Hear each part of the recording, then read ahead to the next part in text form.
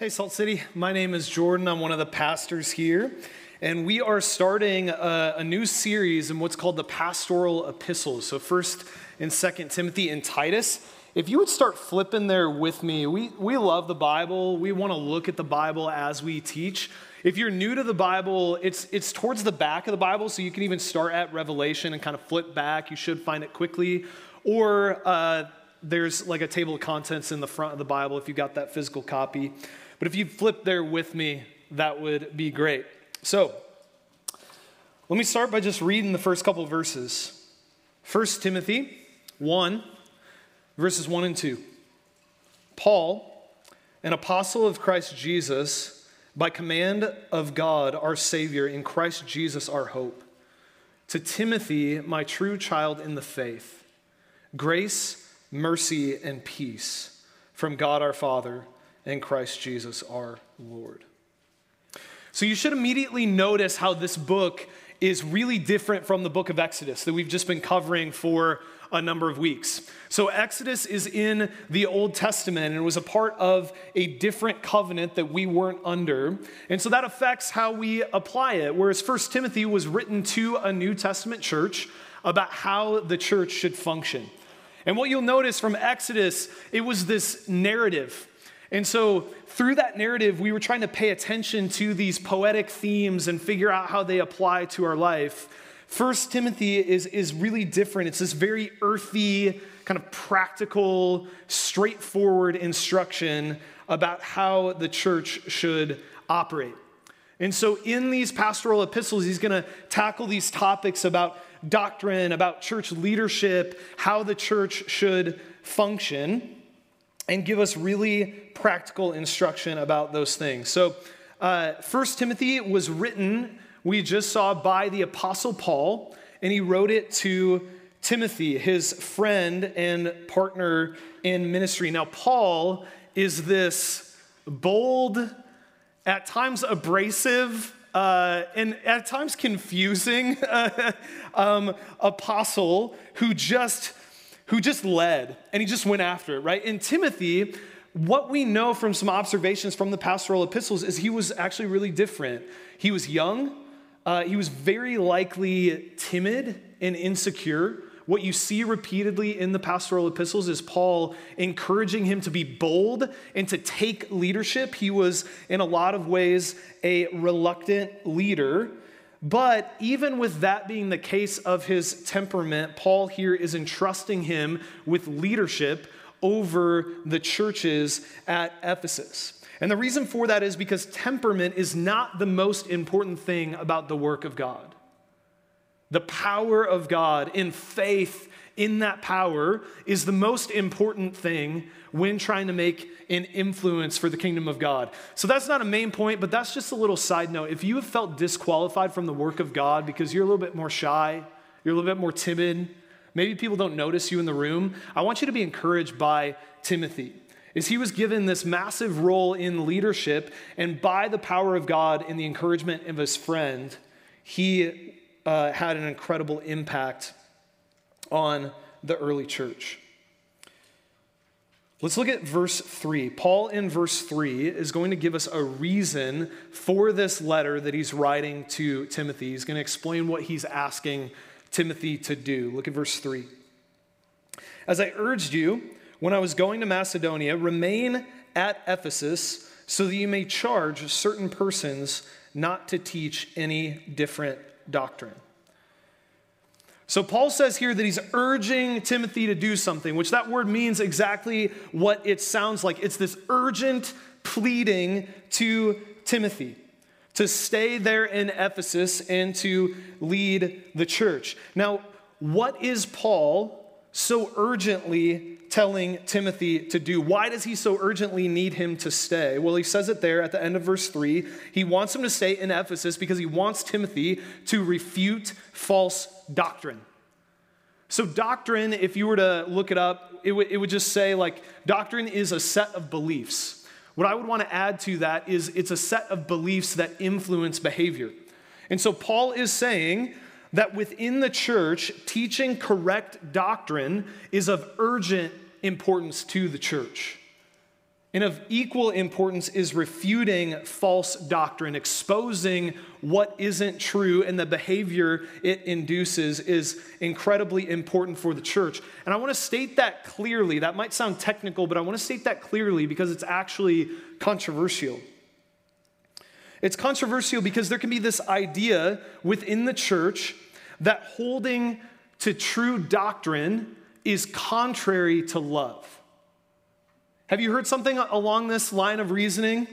Like, we shouldn't get too caught up in sort of these theological debates. Really, what matters is love. And if you're getting caught up in what's true, then you're likely not doing a good job of loving people. And the argument goes, I've even heard it something along the lines of like, Jesus didn't really care about doctrine. Jesus just loved people. And so we need to love people the way that Jesus loved people. And one of the ways that we can do that is by letting go a little bit on our stance of truth so that we can love people well. The problem with that is that reasoning is a direct contradiction to what Paul is arguing here. Look at verse 5. The aim of our charge is love that issues from a pure heart and a good conscience and a sincere faith. So he says the aim of his charge is love. That's what he's after. That's what he's trying to do. He's trying to love the church well. So when he says the aim of the charge, what does he mean? Well, in context, the charge that he's giving Timothy is to refute false doctrine and to teach true doctrine. So if you were to replace that there in the sentence, it would read, teach true doctrine out of a heart of love. So the way that you love people is not by letting go of what's true to just love, but you love people actually by holding tightly to what's true, because what we believe affects how we live. If you want to live the good life that Jesus designed for us to live, you have to understand who God is and what it means to have relationship with Him. Our beliefs are not just sort of abstract things that don't matter for our lives, but they're deeply ingrained in who we are and they're relevant to how we live. And so he charges Timothy, teach what's true, refute what's false. And so we're about to, in a minute, we're going to look at, okay, what are some of the false doctrines that are swirling around right now in culture and kind of related to some of the doctrines that were happening at this point in history when Paul wrote this letter. And then we'll look at what true doctrine is. But first, I want to take a step back, okay, and I want to take a little bit of a macro perspective on our society's view of truth. Because I think this is actually really important for us to understand, to know how to navigate in the world. So I want to look at kind of a macro view of how society has understood truth, and then I want to get down into the weeds, the nitty-gritty of how that truth is applied in our lives. So the dominant school of thought in modernity relating to truth has been what's called relativism. My guess is most of you have heard of this, right? It's this idea that truth is not absolute, it's relative. So I have my truth and you have your truth, and we all can just coexist as long as we don't break the one rule, which is telling someone else what their truth needs to be. So as long as you can have your truth and I can have my truth, we'll all be fine and we'll be able to be unified. It's kind of this laissez-faire attitude about truth. It's not really at the end of the day that important. And that was the dominant thinking for a long time. Even when I was coming up through college, and I know I'm getting a little older, but I'm not that old. When I was in college, this was the predominant thing that we were having. When I was having conversations with my roommates, people in my classes about following Jesus, this was the thing I would hear. Well, that's great for you. Like, I support you in that. That's fine, but that's not what I believe. And so we were trying to figure out how to come to this shared understanding of truth. That has been the dominant form of thinking for a long time, but it's actually changed. I don't know the exact timeline, and scholars are still kind of trying to figure it out, but there's increasing agreement that philosophy of relativism is no longer the dominant thinking in culture. And I think it's because all of us Christian or not, have seen the bankruptcy of relativism. Here's what all of us know if we're honest. Is there's things that are just right and things that are wrong. It's not just that it's our intuition or our opinion or our preference about how the world works. We have these moral instincts buried deep within our conscience and our souls that tell us that things are just objectively wrong. And we've seen some of the bankruptcy of pretending like that isn't true and like we can just live however we want. And there's been a little bit of a backlash to that, where society has really gone the opposite direction and is no longer saying you can just believe whatever you want, but is actually holding strongly to truth and is saying this is the one truth, and not only do I need to believe it, but all of you need to believe it. And hence we've seen the rise of yard signs, right? That's where this is coming from. So it used to be just churches that needed doctrine statements. Now every household needs one. That's a product of our culture. And you can see it in organizations and businesses. It's not actually enough to have a business strategy, but you need a social and political stance. That's what we've seen happen in our culture. And by the way, we as Christians largely agree with this movement. So we've been saying forever that there's real truth, it's absolute, and it's not enough for me to just live that way, but all of us need to put ourselves under that truth. And so when you talk with your coworkers and your friends, maybe people in your classes, people in your family, this is an area of agreement that we have with them, which is there are things that are true, that are worth believing, and that we actually need to come to an agreement on that truth to be able to live moral lives. The difficulty with that in culture, though, is even though there's this commitment to truth, this commitment to doctrine, there's no agreement on what the source of truth is. And so what ends up happening is people simply dig their heels in on their previously held political and social ideologies, aka they polarize.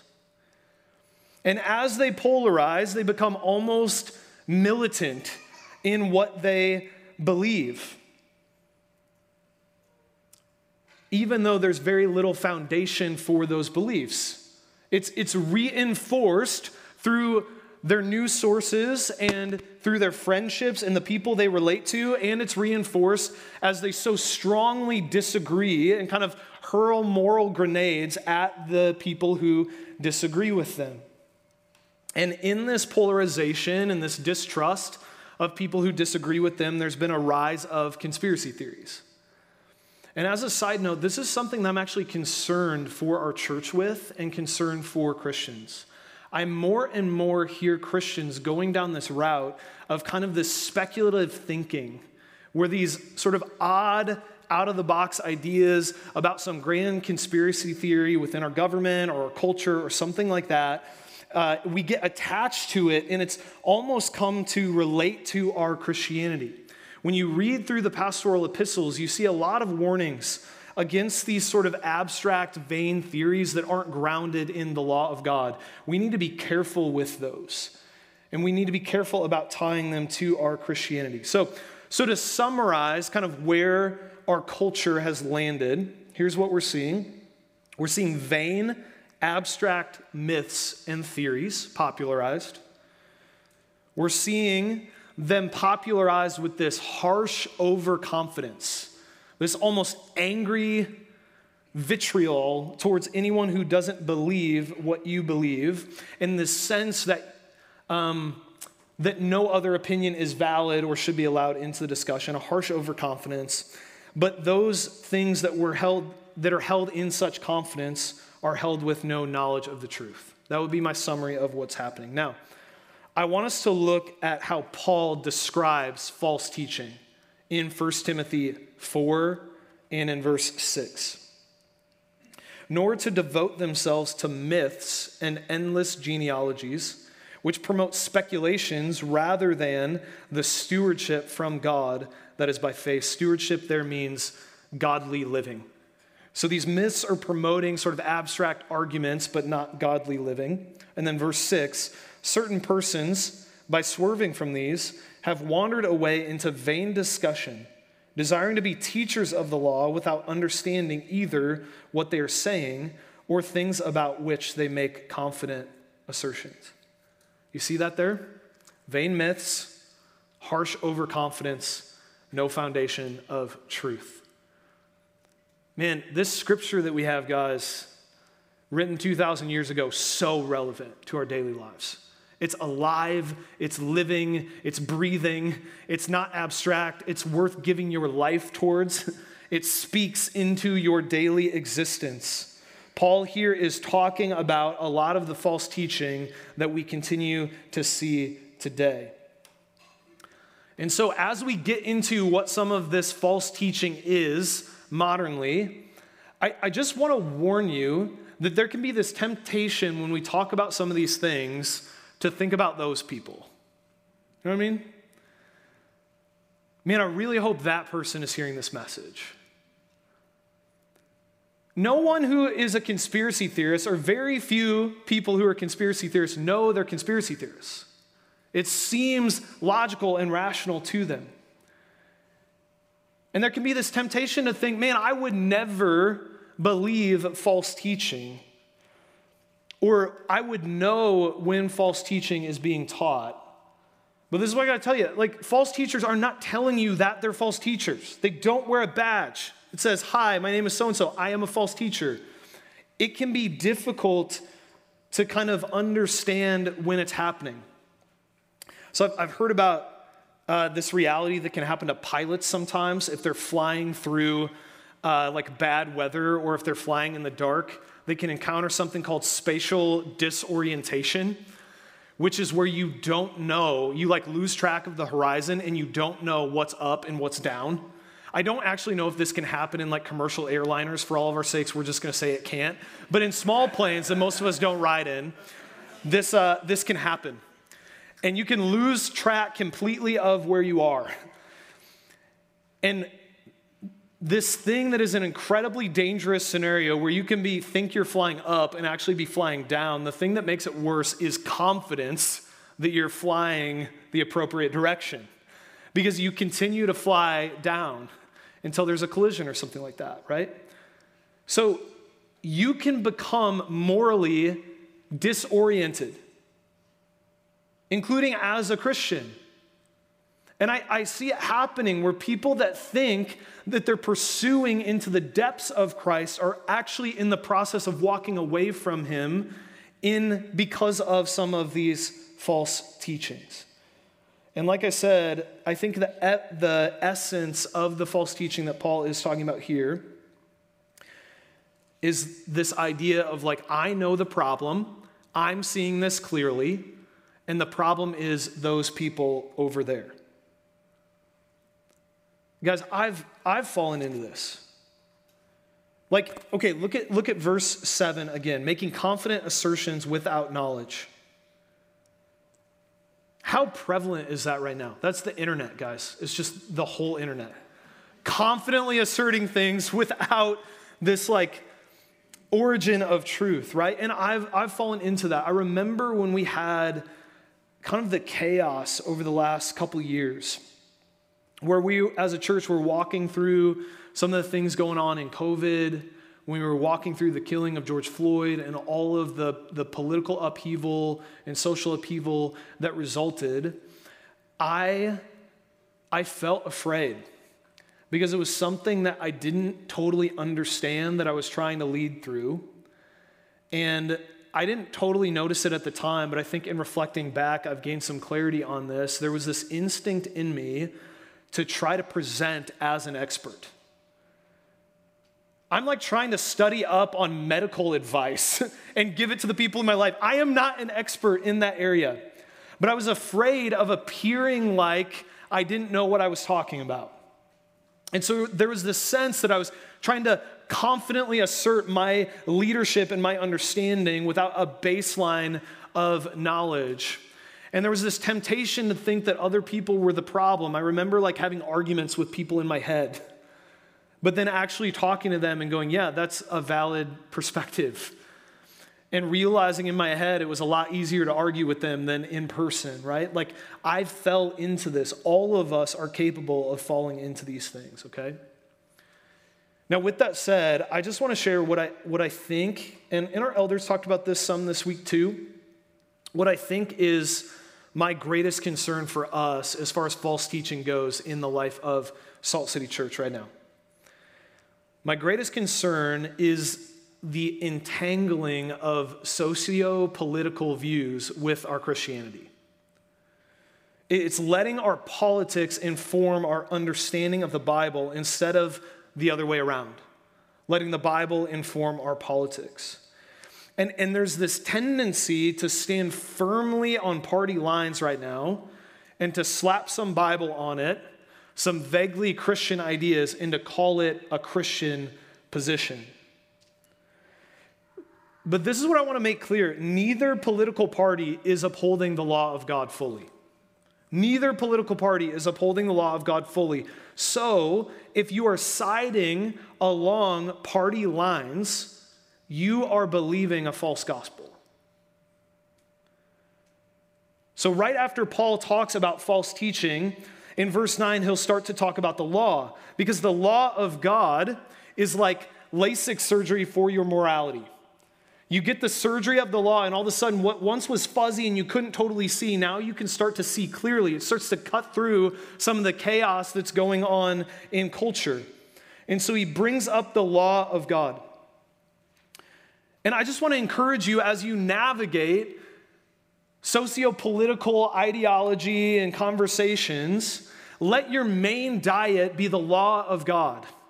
And if you really get to know the Word of God, there's going to be so many things in your life that become clear. Will every single thing become clear? Of course not, but more things than you would expect, I think, will become clear for you. Let me just ask you, what's your daily consumption ratio between the Word of God and news outlets? What's your consumption look like between the Word of God and sort of these political debates and discussions that you're reading about online or engaging with personally? I just want to encourage you to let the law of God, the Word of God, be your main diet. And I think that's what Paul is arguing here, that if we use the law rightly, we'll begin to understand what is true and false. So I just want to read this section to you. Look at verse 9.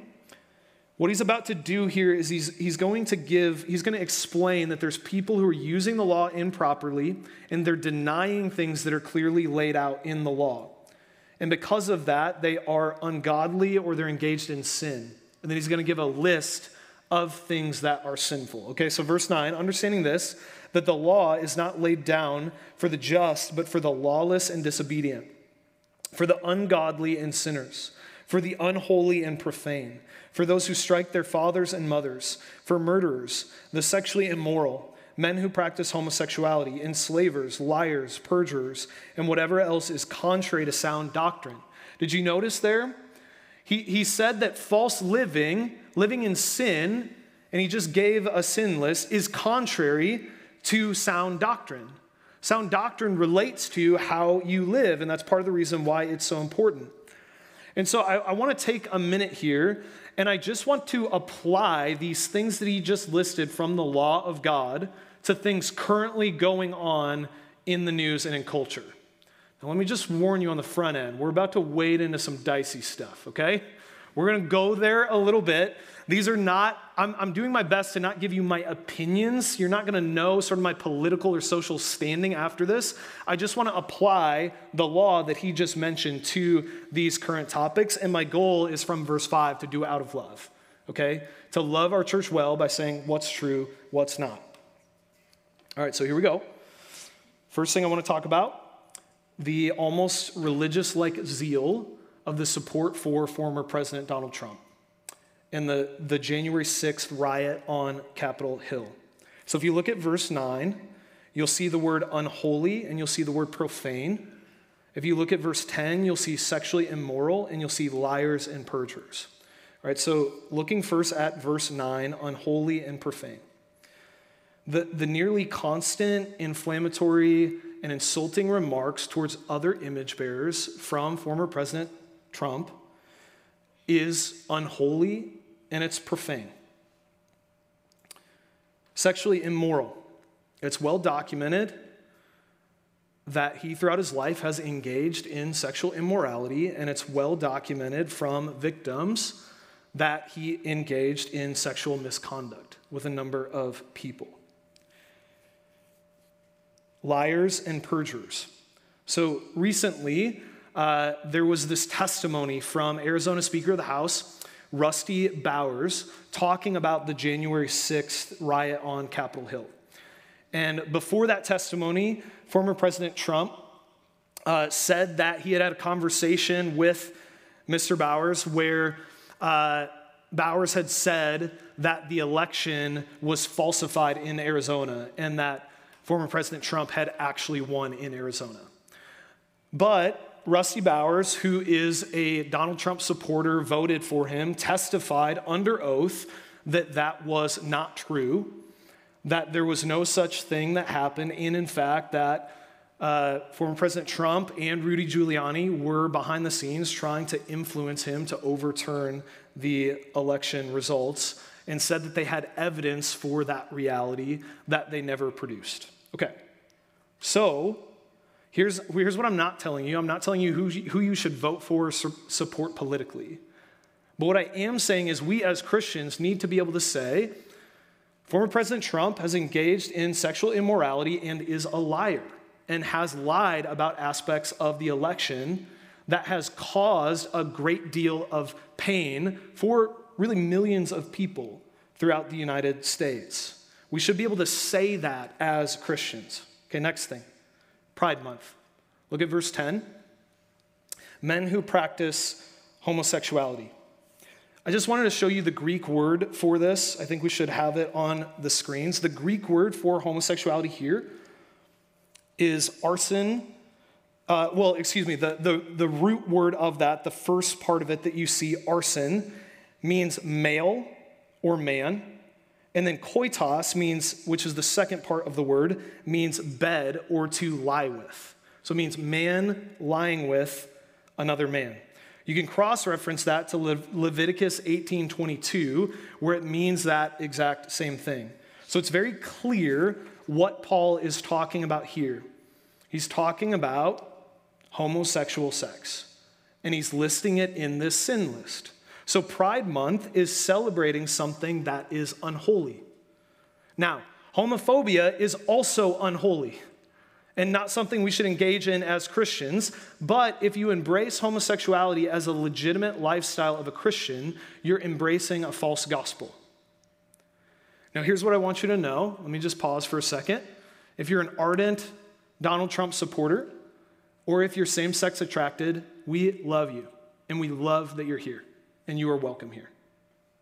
All right, right after men who practice homosexuality, you'll see enslavers. People who are enslaved. Okay, that's obvious what the meaning of that is. Here's part of our history as a country, is that we have a history of people who claim the name of Jesus who also owned slaves. Now, a lot of those people were not legitimate Christians, but some of them maybe knew Jesus and were completely blind to this reality. But those two things are absolutely antithetical. And we as Christians hate the practice of slavery in all of its forms and any social ramifications that may still exist today as a result of our history with slavery. We hate those as well. We understand that because of the depravity of human beings, that human beings are all capable of any amount of sin because of the depravity of human beings, that the racism that existed in former times is still present in the human heart today.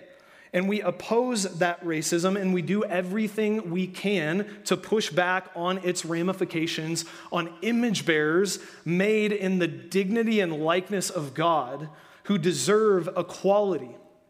We care about that and how people are treated.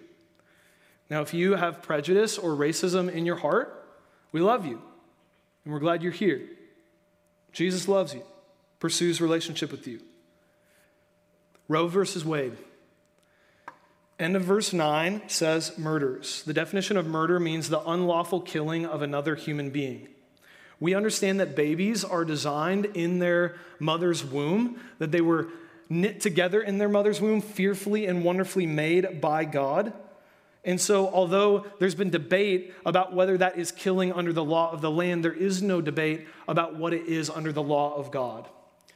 That those human beings are made in the image of God and deserve the dignity of life. And so we celebrate the overturning of Roe v. Wade, and we hope that it continues to eradicate abortions across our country.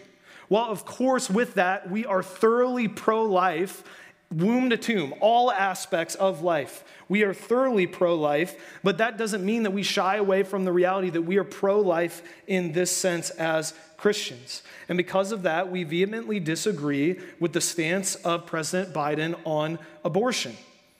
And we believe what's happened around this topic is there's been a moral disorientation surrounding abortion, where it's viewed, where the last couple days have been viewed by some as really sad days because it's viewed as taking away the rights of women. But what we understand is this is gaining the rights for unborn women across this country. Now, if you've had an abortion, if you support abortion, we love you. We're glad you're here. We want you to follow Jesus. We want to support you in any way that we can. Now, here's why I wanted to say this, okay? What response does this produce in your heart as you're hearing some of these things? For you, were some of these things creating this I actually really disagree. Or I don't know if we can say that. I don't know if we should be able to say that as Christians. I just want to introduce the idea that maybe that is a result of embracing a false gospel. These things that we're talking about here are clearly shown in the law of God that Paul wrote here in 1 Timothy. There's not a lack of clarity on them. But there can be times that our politics start to overtake our understanding of the law and create that response in us. And I just want us to become aware of that reality. And here's why it's so tempting to embrace false gospels for all of us, myself included, is because they make us feel justified. Because we can point at another group that's different from us, and we can say, I'm righteous because of my disagreement with that group. I'm justified in condemning these people that are wrong, and that's a powerful feeling.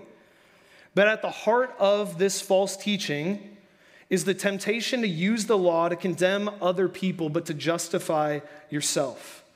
And that's actually how you get an identity in our society, is by comparing your identity with someone else's identity.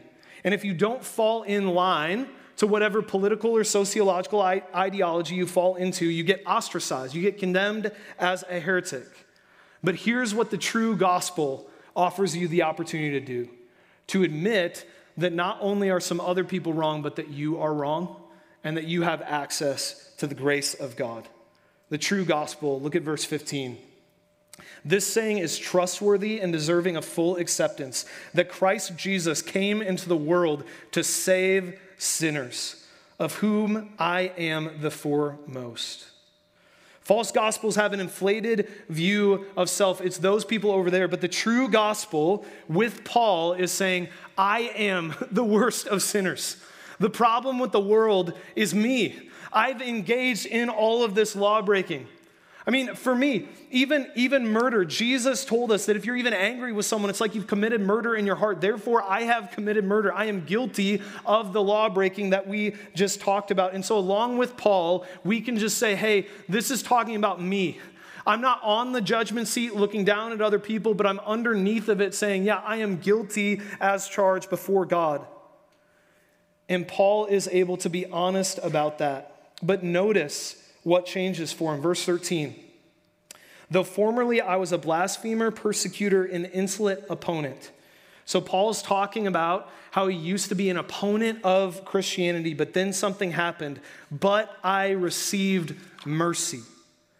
Here's what Paul realized once he received mercy, once he had a revelation of Jesus Christ, is that he wasn't sitting judging other people, but he was underneath of it, deserving the justice of God, but that Jesus had held back his hand, that he was offering Paul mercy, that Jesus, although not guilty of breaking the law, had stood in Paul's place and had offered Paul a way out. And it radically changed his perspective on the world. And he was able to look at the law and say, I've committed those sins, I'm as bad as anybody else, and we can do the same. The right way to be made right is actually to be made wrong, to admit that you're wrong. The only way to stop being a part of the problem is to admit that you are a part of the problem.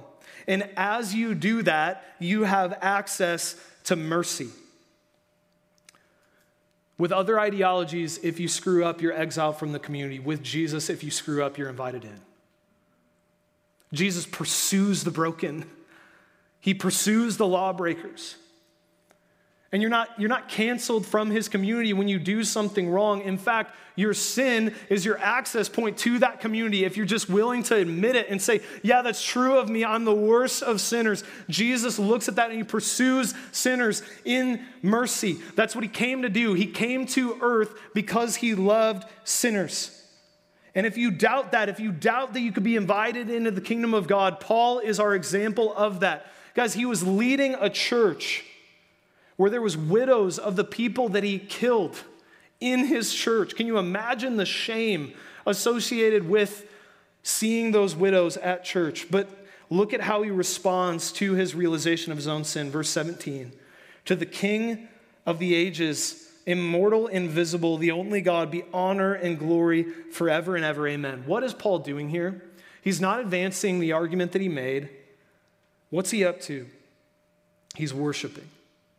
When Paul looked at his sin, his response was worship, because he was so confident in the mercy of Jesus Christ that it induced worship in his soul, because he understood that those who had sinned much were forgiven much. What is your response to your sin? Because in Christ, it can be worship. It can be praise, because you can look at your sin and in confidence in the faithfulness of Jesus, say, this is not held against me. I will not be eradicated from his kingdom. I will not be pushed out from Jesus' gospel, but I'll be welcomed in. Because I've sinned much, I've been forgiven much. And so don't let other people's sin lead you towards judgment and self-righteousness. Learn to let your sin lead you to humility and then ultimately to praise. Let's pray.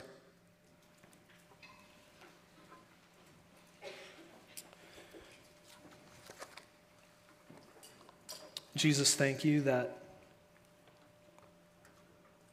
all of us who stand under your law guilty, that you've offered a way out. And that you didn't stay distant and just condemn us, but you entered into humanity to save sinners. And that's us, God. So we as a church just want to come to you. And we just ask you, would you save us? Would you protect us from believing false doctrine? Would you bring us into the true reality of your kingdom? Would you help us to hold on to what's true?